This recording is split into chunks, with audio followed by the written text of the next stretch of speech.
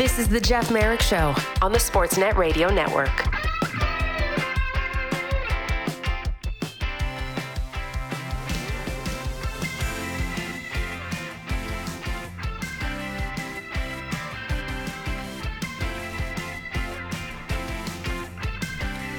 Okay, here we go as we try to ride the tiger of another NHL season. Welcome to it, the Jeff Merrick Show, back on the air across the Sportsnet Radio Network, and not a moment too soon. Now we can all stop, or at least pause for a couple of moments, grousing about the Toronto Blue Jays and their woes and the decisions and the lack of hitting and the base running and the decisions on Barrios and getting him out of the game and then hitting into double plays with the bases loaded, etc., etc., etc. We'll park that for a couple of moments here in Canuckistan, as we like to call it, Canada elsewhere, and talk about hockey for a couple of hours here. So welcome to the program. Coming up, Elliotte Friedman, as always, kicks off each and every show here. I have a new term, by the way, for Elliotte. I have a new way to describe Elliotte. Stay tuned as I learned a new word today. So stay tuned for that. Kelly McCrimmon is the general manager of the Vegas Golden Knights. He will stop by, Stanley Cup champion. So look forward to that. And Eric Francis will talk to us about, in Calgary, new rink, new coach, new GM, some new players, new vibe, and we wonder new outcome this year for the Calgary Flames. Now, a couple of things before we get to Elliotte as we get him on the line. Hang on, as we send a quick note to our producer.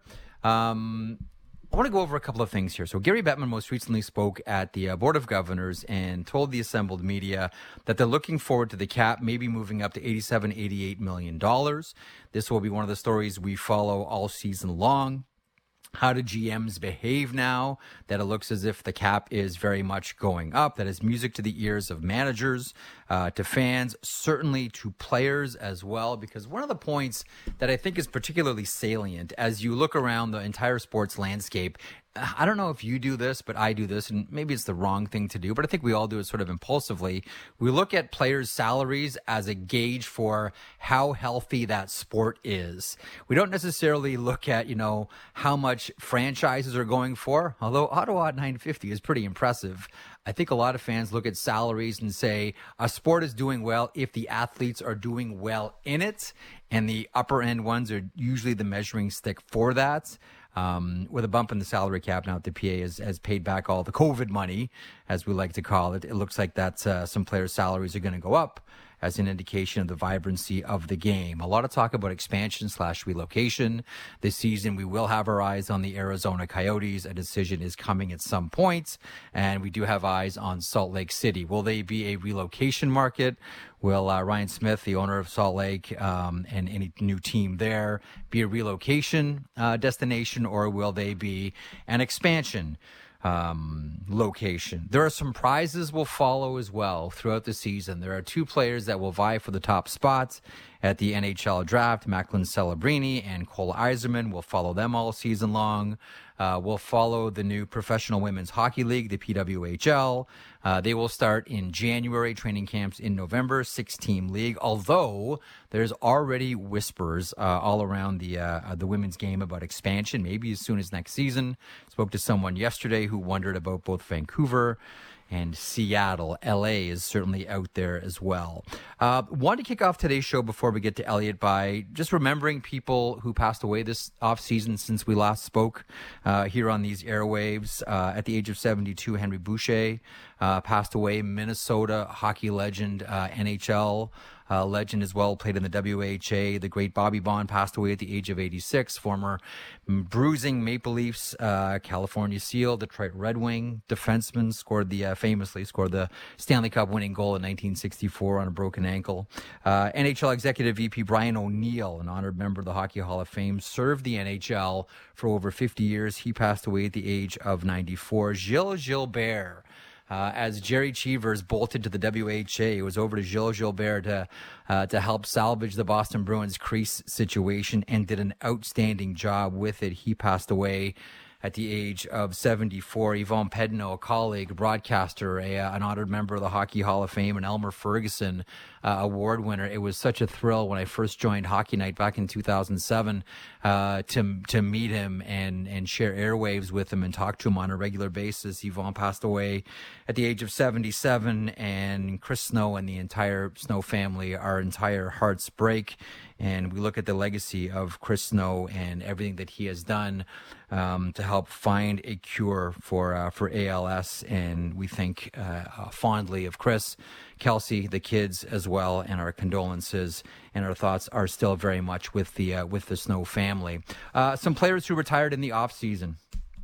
21 of them filing official retirements. Okay, so headlined by Patrice Bergeron and David Krejci, but most recently Derek Stepan, Corey Schneider, Brandon Sutter, Paul Byron, Nick Holden, Andrew Ladd, Michael Del Zotto, Carl Hagelin. It doesn't feel like we lost this many, but we did. Jonas Donskoy, Jonathan Bernier, Nate Thompson, Thomas Greiss, Patrick Hornquist, Michael Stone, Mark Borowiecki, Justin Braun, Craig Anderson, Sven Berchi, and Nigel Dawes all officially called it a career this off-season. 21 players, and we expect there to be more. But as it stands right now through the NHL Players Association, 21 players have retired. Time now for our first guest. He is no stranger to this program, no stranger to these airwaves. He is Elliotte Friedman from 32 Thoughts and Hockey Night in Canada, here with the latest. How are you, Friedge? I thought maybe you were announcing your retirement. I don't think I'll ever do that. I think someone else will do that for me, if you catch my drift. I will be retired by someone else. Yeah, I'm just gonna be a ghost. That's what I'm gonna do. That's what I would like to. That's how I would like to go. I'm sure it'll get reported if it happens, but I would like to be a ghost. I have a new term for you. I learned a new word today. I'm very excited by this because I saw this word today, and it's been out there for a while. And like anything, I get to things late. But I learned a new term that made me think of you right away. Oh, yeah? What's that? Do you know what phubbing is? Phubbing? Phubbing. Phubbing. Phubbing. Do you know what phubbing is? No, I just got Riz down pat, so I'm ready for a new. I'm ready for a new one.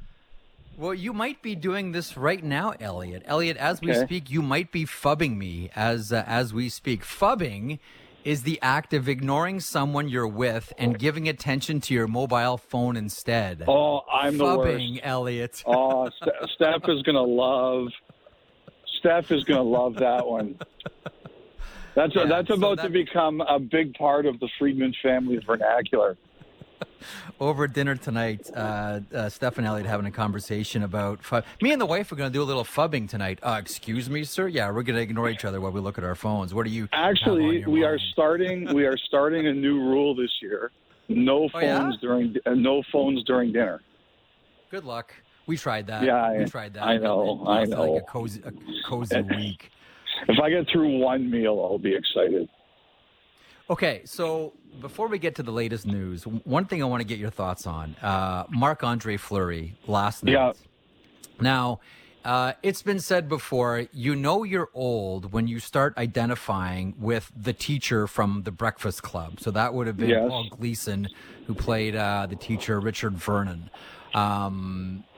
I'm there. Like, I identify with that teacher now, which means that I am old. And when I watch Marc-Andre Fleury, both with Taylor Hall and most specifically with Connor Bedard during the shootout, just sort of tripping him and then tapping him on the shins and essentially saying, "Get off my lawn, kid," I thought to myself, is that his Richard Vernon moment?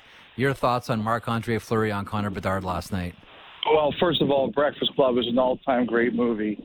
There are a lot of movies from the 80s that do not hold up. Meatballs does not hold up. The original Arthur, which was a fantastic movie. Suffice it to say, when I showed it to my wife, who's 10 years younger than me, she said, "This is one of the greatest movies of the 80s. She rolled her eyes at it. But Breakfast Club, that one holds up. That is a great movie. Anyway, I loved watching that last night. I think what it really said to me Like, I have no problem with anything that happened there. I have no problem with the shootout tries of the Chicago Blackhawks.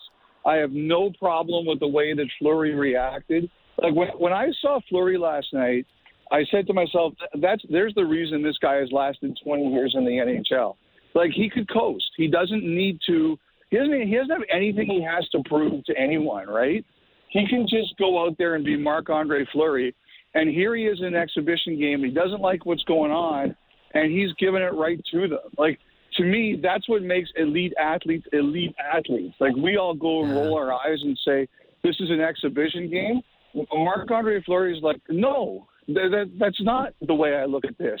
This is competition, and I don't care that it doesn't matter. If these guys are going to try to embarrass me, I'm going to try to give it back to them. I thought the whole thing was awesome, and it's another thing that reminds me of what makes great athletes, because Fleury was into that last night. I loved it. I just thought it was great. Yeah, I thought it was fantastic as well.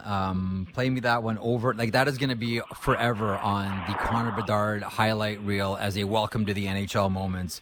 Good on Marc-Andre Fleury. Coming up at the bottom of the hour, I'm going to talk to Eric Francis more about this, but I do want to get your thoughts on the arena situation with the Calgary Flames, and just get a thought on where everybody is at with Calgary. We want to bounce around a couple of teams here. I want to get to Winnipeg with the Ville Heinola injury as well. That's a tough one. But do you have a thought on either the arena, the Flames, the new faces in the GM chair, the behind the bench as well?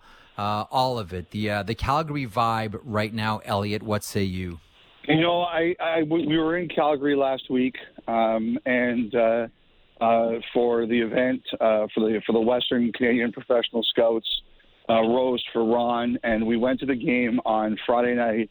And there's no question among the players, the vibe is very, very different, very, very different, and in a good way. Like, everybody there is in a good mood, and the Backlund deal was a big linchpin. And I think there's some players in addition to Backlund. Like, the one guy I think is going to be interesting is going to be Hanifin, because like, he was done last year. He made it very clear he wasn't going to re-sign. And even the word on him, like, when he said it at the beginning, I was like, okay, is he just saying it? Like, when he said, no, I'm willing to stay, I was kind of wondering if it was one of those things that sometimes people say just to get everybody off their backs. They don't want to have to deal with it all year. And he has kind of said he won't talk about it the rest of the season. But, someone said to me, no, it's legit. He's considering it. So, I think that's a big victory for the Flames. And, obviously yesterday was a big win for them too. I think that, the one thing is that I don't think anybody is – I know the hope is to have it ready for 2026, 27. I just don't think anybody knows yet for sure what the schedule of this thing is going to be. And as somebody who went through a house renovation, which was one of the most stressful things I've ever gone through in my entire life, and I will never do that again. Like, I just understand that there's a lot of things that pop up that, even when you have a set timeline, it's difficult to stick to it. Now they don't have a set timeline, so it's going to be a challenge, but the key is they're going to get there.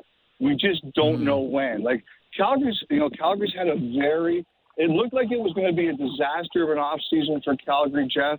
They've had a really good start to this year.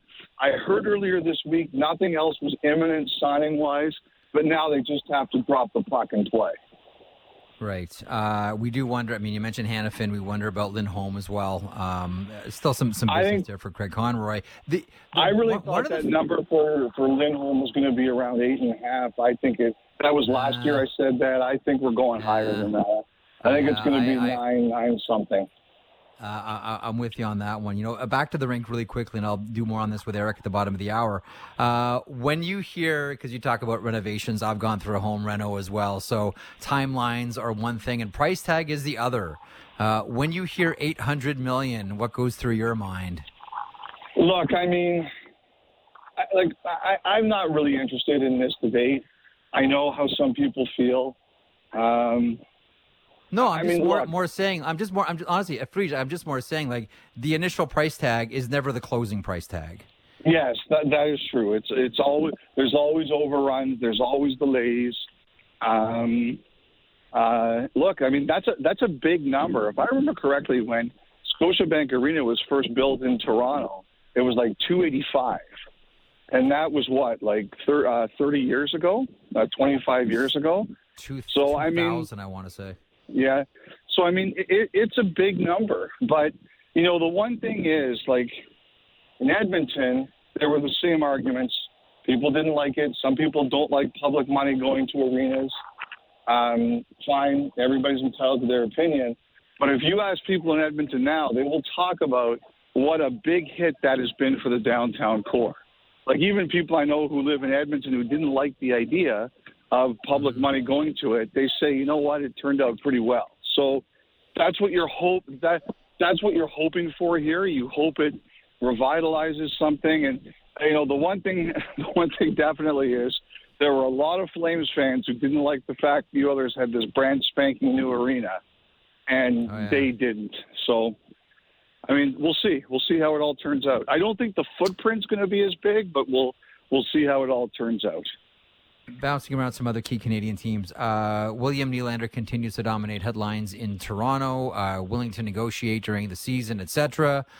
Your thoughts on what we should expect from the Maple Leafs? And I watched you and Justin and Nick the other day with David on one of the preseason games, and I thought the point that you made was bang on, which is I don't think this blue line looks the same after trade deadline than what we see right now. Your thoughts on Nylander and the Maple Leafs?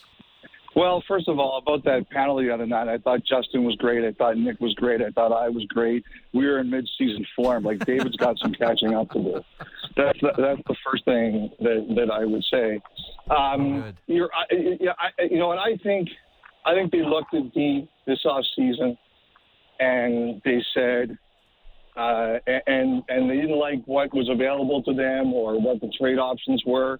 So I agree with you. I think they will be filing that as something we're going to deal with during the year. You know, the Nylander thing doesn't surprise me that he would consider that. You know, I read the story today by Jonas Siegel, and it basically just said, don't bug me, just tell me when it's close. And I know that when the season starts, there's a lot of players that prefer that. That's the way they like going about things. You can talk, but don't bug me unless there's something to talk about. So I think that's actually a really smart way of looking at things. I just think that, you know, the Willie thing, the last I heard about anything there, they just weren't close. Now, maybe that's changed or maybe something else is going on, but I just heard they weren't close the last time I looked into it, and we'll see if it's chat. But, you know, I think it's interesting that the whole Nylander at center thing seems to have blown up right now. It doesn't look like that. That looks like one of my grade 10 chemistry experiments that lasted one class, and then the professor said, you're not doing that again. So, I mean, we'll see. I mean, the Minton thing is interesting. And I think Toronto's going to have a fascinating year. I think they're pretty good. I think they have a chance to be the best team in the division. But I'm looking at the D and where it's going to go. And the other thing I wonder about, at the end of the year, who's going to be the number one goalie in Toronto? Like, who is going to be that guy? And that's what I'm really curious about. Okay, so finish the sentence circling back. In just about every trade he makes, Brad Treliving picks up a? D. That's right.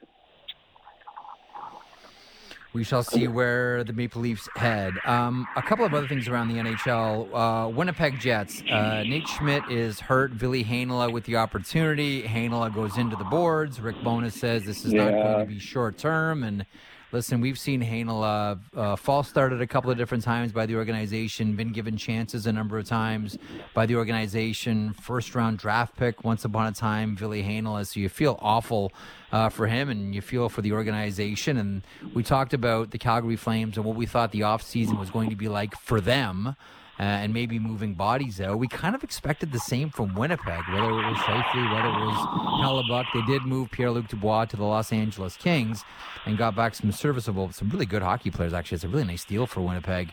Yeah. But where are you at with the Jets right now with the Hellebuck question, the Shifley question, and trying to get back into a playoff spot here?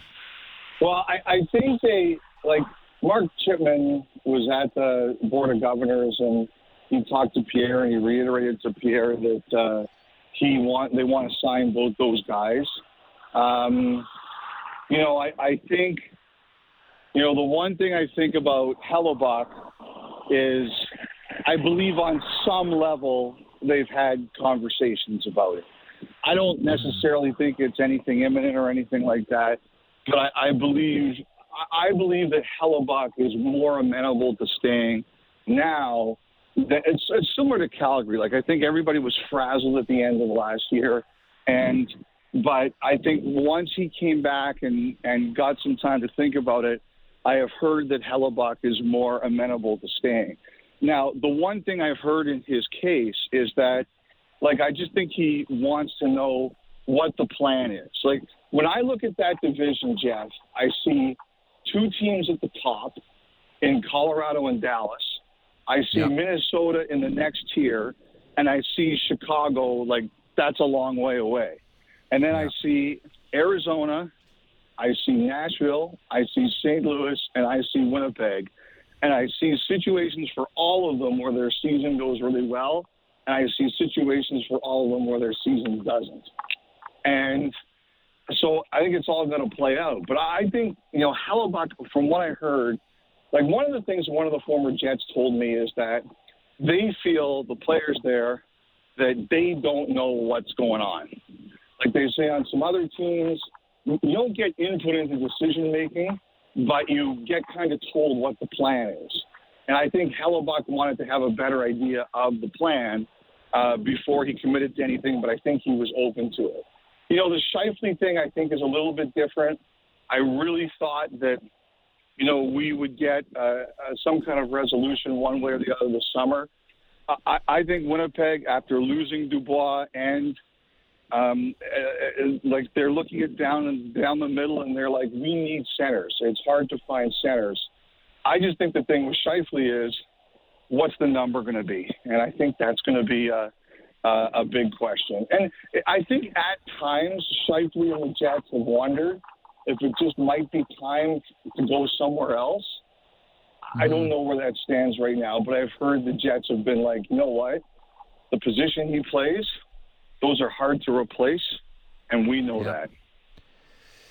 So in Anaheim, Elliotte, we saw new contracts for Jamie Drysdale and Trevor Zegras. And now, more so than ever, all eyes have turned to Ottawa and Shane Pinto. What is the latest here? I'm sure there are some roads that are available to Pierre Dorion, general manager of the Ottawa Senators, things that he can do to open up cap space to make this deal happen. I think a lot of Ottawa Senators fans are wondering perhaps then, why haven't they happened already? What is the latest with Shane Pinto and the Sens? Well, the number one thing, because I try to check this as much as I can, I have been steadfast in my belief that Shane Pinto wants to stay in Ottawa. We have seen some players in these situations ask for trades. I do not believe Shane Pinto wants a trade. And as you talk to me at 12:24 Eastern time on Friday morning, I still or it's afternoon. I don't even know what time it is anymore. It's morning in Calgary and Vancouver. I have been told that Shane Pinto still, by the best intel I have, is not asked for a trade. And from what I understand, and I'm hearing this from a lot of different places, his opinion on that has not changed. He still wants to be an Ottawa Senator. So that's number one. I think now, Jeff, the biggest complicating factor is Josh Norris.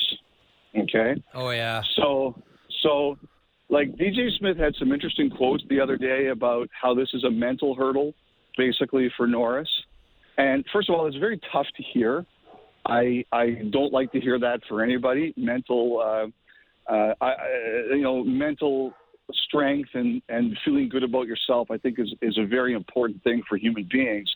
But it seems to me that Norris is really concerned about the shoulder. And if the player is concerned about the shoulder, then the team has to be concerned about the shoulder. So I think the question everybody's asking here right now, and I don't have the answer as I talk to you, is what does this mean? He hasn't played an exhibition game yet. They've got one more. I mean, if he shows up and plays and gets through it, I think everybody takes a deep breath. But if he doesn't play, then everybody's going to be wondering what's going on here. Like, I can't imagine. I shouldn't say I can't imagine, because I don't know. But I think the last resort here is that he opens up the season like on long-term injury. I don't think anybody wants that. I don't know that that's even a possibility. But I'm starting to go through all of the situations in my head, because if he does end up there, like, I don't think the bridge where Pinto and the team is that far away. But I think it's a very it's going to take someone to move. Like, I'm going to bet it's around $200,000 a season, but both sides are dug in. Now, if Norris goes on LTIR, you can sign him and punt that problem. But I just think that's the biggest question right now, Jeff, is what now. The other thing too is, you've had people tell me, well, if Norris is down, Pinto can really ask for the moon. I don't think that's going to happen here. I mean, the surest predictor of future behavior is past behavior. And you'll remember, and the agent here also represents Rasmus Sandin. When Muzzin got hurt last year in the preseason, he took the deal that was on the table. And he just said, we're coming in. We're not going to heist you. I don't think so. Again, I don't know this, but it's my opinion, is that they won't jack up their price, but they will expect Ottawa to meet theirs. It's not based on anything anyone's told me. It's just based on the history of the agent in these cases. Let me ask you about a couple of teams here before we bid you good afternoon and you can get back to phubbing people.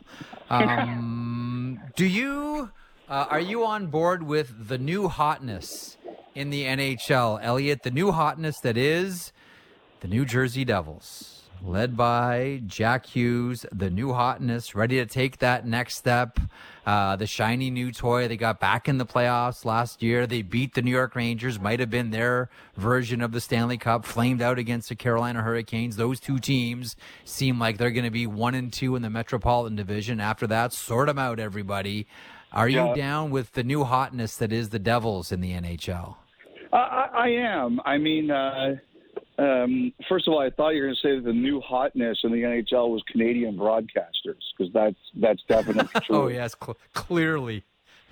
I think this. I think, I like them. And, we talked about this on the pod today. What does the exhibition season mean? Not a ton, but, what did Jack Hughes say to us in Vegas? He said, it's like, we know more is expected of us, and we're excited. He said, this is the first time since he's been in the NHL that they're talking about playoffs and not, what draft pick are we going to get or who's getting traded at the deadline. And I'm always interested, okay, when you're like that, how does a team show up? And what I see is a team that's excited to play and in the right frame of mind. So, hey, they got one more exhibition game left. They could go perfect. It's been a while since that happened. I don't put a ton of stock in that. But what I do believe, Jeff, is that this team has showed up prepared to play. A couple of final things here quickly. 41 years ago today, Elliotte, the Quebec Nordiques united the Stastny line. Right? Marion, Peter, and Anton. They beat the Buffalo Sabres. I think the line collectively had something like 8 points. Here's my question. Off the top of the show, I talked about the 21 players who officially retired this summer. That's headlined by Patrice Bergeron, and then we just saw yesterday or the day before, Derek Stepan. He's the most recent to call it a career. Yeah. Do we know what's happening with Paul Stastny? It's a great question. I checked this 2 weeks ago at the beginning of camp. And he was still, I'll see if it's changed, but he's still out there. The one thing is he didn't want a PTO. He wanted a guarantee. So that was the situation at the time, and I'll check in and see if it's changed. Phil Kessel? Same deal. He did not want that. He was waiting to see on some situations. As far as I understand, there were some teams recently that were still chatting. with Kessel, but nothing guaranteed at this point in time. Very good. We will stay tuned. Okay, welcome to another season. Here we go. Ride the Tiger. It's the NHL season once again. A couple more days of preseason. Don't call it exhibition. A couple more days of preseason action. Then we get to the real thing next week. Have a great weekend. We'll catch up soon, Friedge. All right, buddy. Speak to you later. Be good. Elliotte Friedman, fubbing, ladies and gentlemen. That is the act of being with someone but paying more attention to your phone. Nobody knows that more or better than Elliotte Friedman. Elliotte mentioned Jack Hughes a couple of seconds ago. We'll play that interview for you coming up in hour 2. Also, random fact of the day, random hockey fact of the day, a brand new feature here on the program. That will be on-ramped starting at the top of the hour. Kelly McCrimmon at 1:30 Eastern will stop by, the Vegas Golden Knights Stanley Cup champion general manager. He will be aboard, but next to talk to us about all things Flames and what a summer it was on not so much on, but what a summer it was off the ice for the Calgary Flames. Most recently with the arena situation yesterday, and congratulations. Let's see, this thing gets past the finish line. Also, some players go, some players stay, and some players we have big question marks about. Eric Francis from Sportsnet stops by to talk about all things Calgary in a moment. It's glad to be back. I'm so glad to be back here talking hockey with you across the Sportsnet Radio Network. The Merrick Show continues. Be right back.